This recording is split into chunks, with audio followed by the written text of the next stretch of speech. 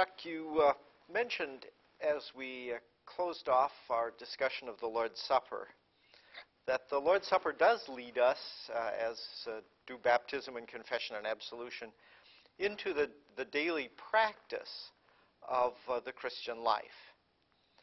And we can begin our talking about the practice of the Christian life with Luther by looking at the section which talks about how the head of the house is to teach the members of the household to say morning and evening and then mealtime blessings.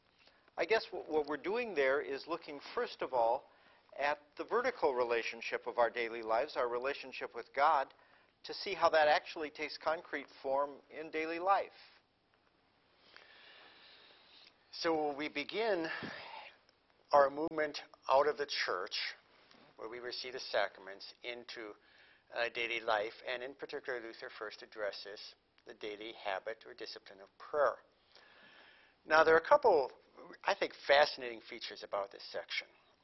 First of all, we need to recognize that Luther himself grew up with a daily discipline of prayer, particularly in the monastery. But in the monastery, their prayer life was organized around the 7 hours of the day, or the day was divided up into 7 portions that correspond to things that we are perhaps most familiar with, things like matins and vespers. But the day was divided up into these 7 segments or opportunities for prayer. When the bell rang in the church to signal these hours, the average lay person could perhaps make the sign of the cross and utter the Lord's Prayer, something like that. But by and large, I don't know how much the average person was shaped by the monastic hours, if you will. So as Luther takes this into the home, he tries to organize or arrange our daily life of prayer according to the rhythms of daily life. We have to get up in the morning, we have to eat, we have to go to bed. So these provide him with more natural opportunities to develop a rhythm of daily prayer. And so he provides in the Catechism morning and evening prayers as well as dinner prayers. Now, what does he do with these prayers, or what do they look like? Well, at least for the morning and evening prayer, each one of them opens by having the Christian make the sign of the cross and saying the triune name. Now, the thing that I find very intriguing here is Luther seems to move beyond simply saying in the name of the Father, Son, and Holy Spirit, and actually we might render it more like you make the sign of the cross and say, under the care of the Father, Son, and Holy Spirit. This very nicely captures what happened in baptism. As we were transferred from Satan's kingdom to Christ's kingdom, we are now under God's care. He's our Father. So we begin by recognizing and confessing that point. These prayers probably come to us from the Middle Ages. Most scholars don't think that they are entirely original to Luther. But they do accent a number of Luther's themes. Beginning with the morning prayer, we give thanks to God for having preserved us through the night. And we ask that he provide and protect us during the coming day, particularly from falling to sin, coming under the power of Satan. After we pray that, then Luther recommends we go to work singing hymn on the Ten Commandments or something like that, or reciting the Creed and singing hymn on the Ten Commandments. In the evening prayer, we ask for forgiveness for our sins and again commend ourselves, our body and soul, and all things into God's hands. What I find delightful here, however, is the advice that Luther then provides. And the advice he says is, now lay your head down on your pillow and quickly go to sleep. There's a sense here, don't lay there tossing and turning, worrying about what's going to happen tomorrow. You've just placed everything in God's hands. Now let him take care of it and go to sleep. But in all of these prayers, when Luther recommends that we recite the Creed and the Ten Commandments or something like that, It's a way of meditating on the Word. Most people in Luther's day were illiterate, perhaps 80 to 90%. They could not read the Scriptures, but they had these memorized portions of Scripture, summarized sections of Scripture that they could reflect upon and meditate upon. In our day and age, we would certainly include the reading of Scripture as well as part of our daily discipline. So we have awakened in the morning and go to our work with joy in our hearts, and in the evenings we go to sleep quickly and cheerfully. And at mealtime, Luther says, we give thanks to the Lord. And in this way, we've dealt with, you might say, the vertical side of our relationship with God, and how that's lived out in daily life as we move out from the church into the world. But Luther doesn't stop there. He also moves on to talk about our horizontal relationships. Well, the horizontal relationship is dealt with in this last section of Luther's Small Catechism. In the New Translation, under the title, The Household Chart of Some Bible Passages. That's a kind of literal translation of what we used to call the Table of Duties.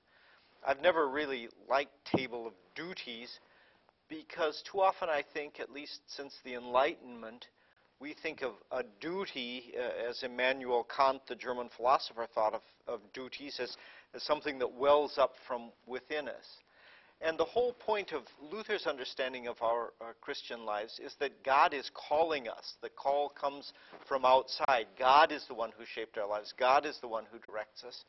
And so this chart, this laying out of Bible passages that have to do with our daily life, reflect his understanding that God is calling when he gives the assignments, normal assignments of our lives, and sometimes some special assignments. And then Luther says they are for all kinds of holy orders. That's a particularly interesting phrase because it's the word that was used for monastic orders.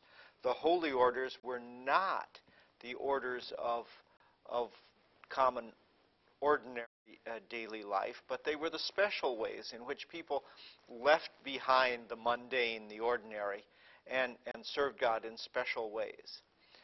And so Luther is saying here that the true holy order, the truly God-pleasing walk of life, is the walk of life that happens in the midst of the structures of creation as God fashioned them. I think in most societies there's a distinction between what modern anthropologists might call the sacred and the profane. The sacred equates religious activities with what is truly godly. And profane activities, those that happen in the course of just normal everyday life, those are not necessarily ungodly. They weren't in the Christian Middle Ages ungodly. They just were less godly. They weren't quite as God-pleasing. They weren't the shortcuts to pleasing God that, for instance, the calling of a monk, the calling of a priest might be, or the calling of a lay person to take a pilgrimage, to desert the village for a year and go off to Compostela in Spain to venerate the bones of St. James. All those were special. They were religious things, and so they were thought to be the height of godliness. And Luther said no.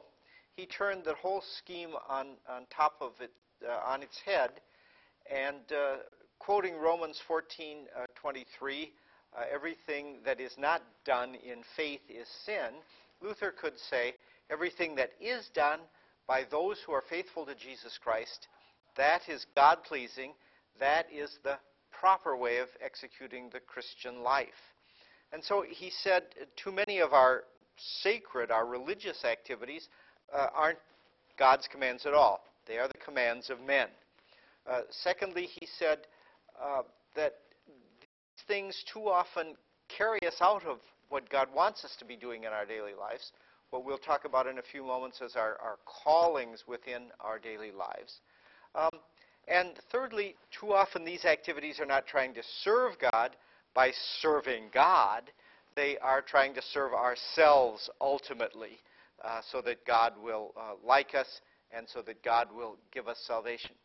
So for those three reasons, Luther cast aside the idea that there were holier orders. There were the callings of monk and the calling of the priest that set them closer to God and above the rest of us. Instead, Luther said, God calls all his people to serve him really in the common, ordinary walks of life. So, Bob, when Luther used this notion or this idea of a household chart of Bible passages, it is very helpful to realize, as you just indicated, that he's turning on its head how ordinary life was conceived. This is actually the best form of life in which we can live. As we begin looking ahead, though, this notion of a table is not necessarily unique to Luther himself. You could even argue it has precedent in the New Testament. Yes, and as a matter of fact, it's called a household chart of some Bible passages because Luther did construct his we might say, samples of God's will for daily life by choosing Bible passages. The whole household chart is simply filled with Bible passages, organized around Luther's conception of how God had framed human life, which was really based on medieval social theory. Nothing special, nothing original there.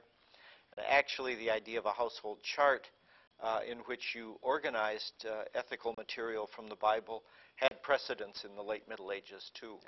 Yeah, it seems to me that it reflects a little bit what Paul himself does on occasion at the end of his epistles, where he addresses different people in their walks of life in terms of how they should act and behave as well. Yes, I think that's right, and that's reflected, too, in I haven't really done that kind of a survey, but I think that almost all the Bible passages do come from Paul, with the exception of the one command for wives from 1 Peter.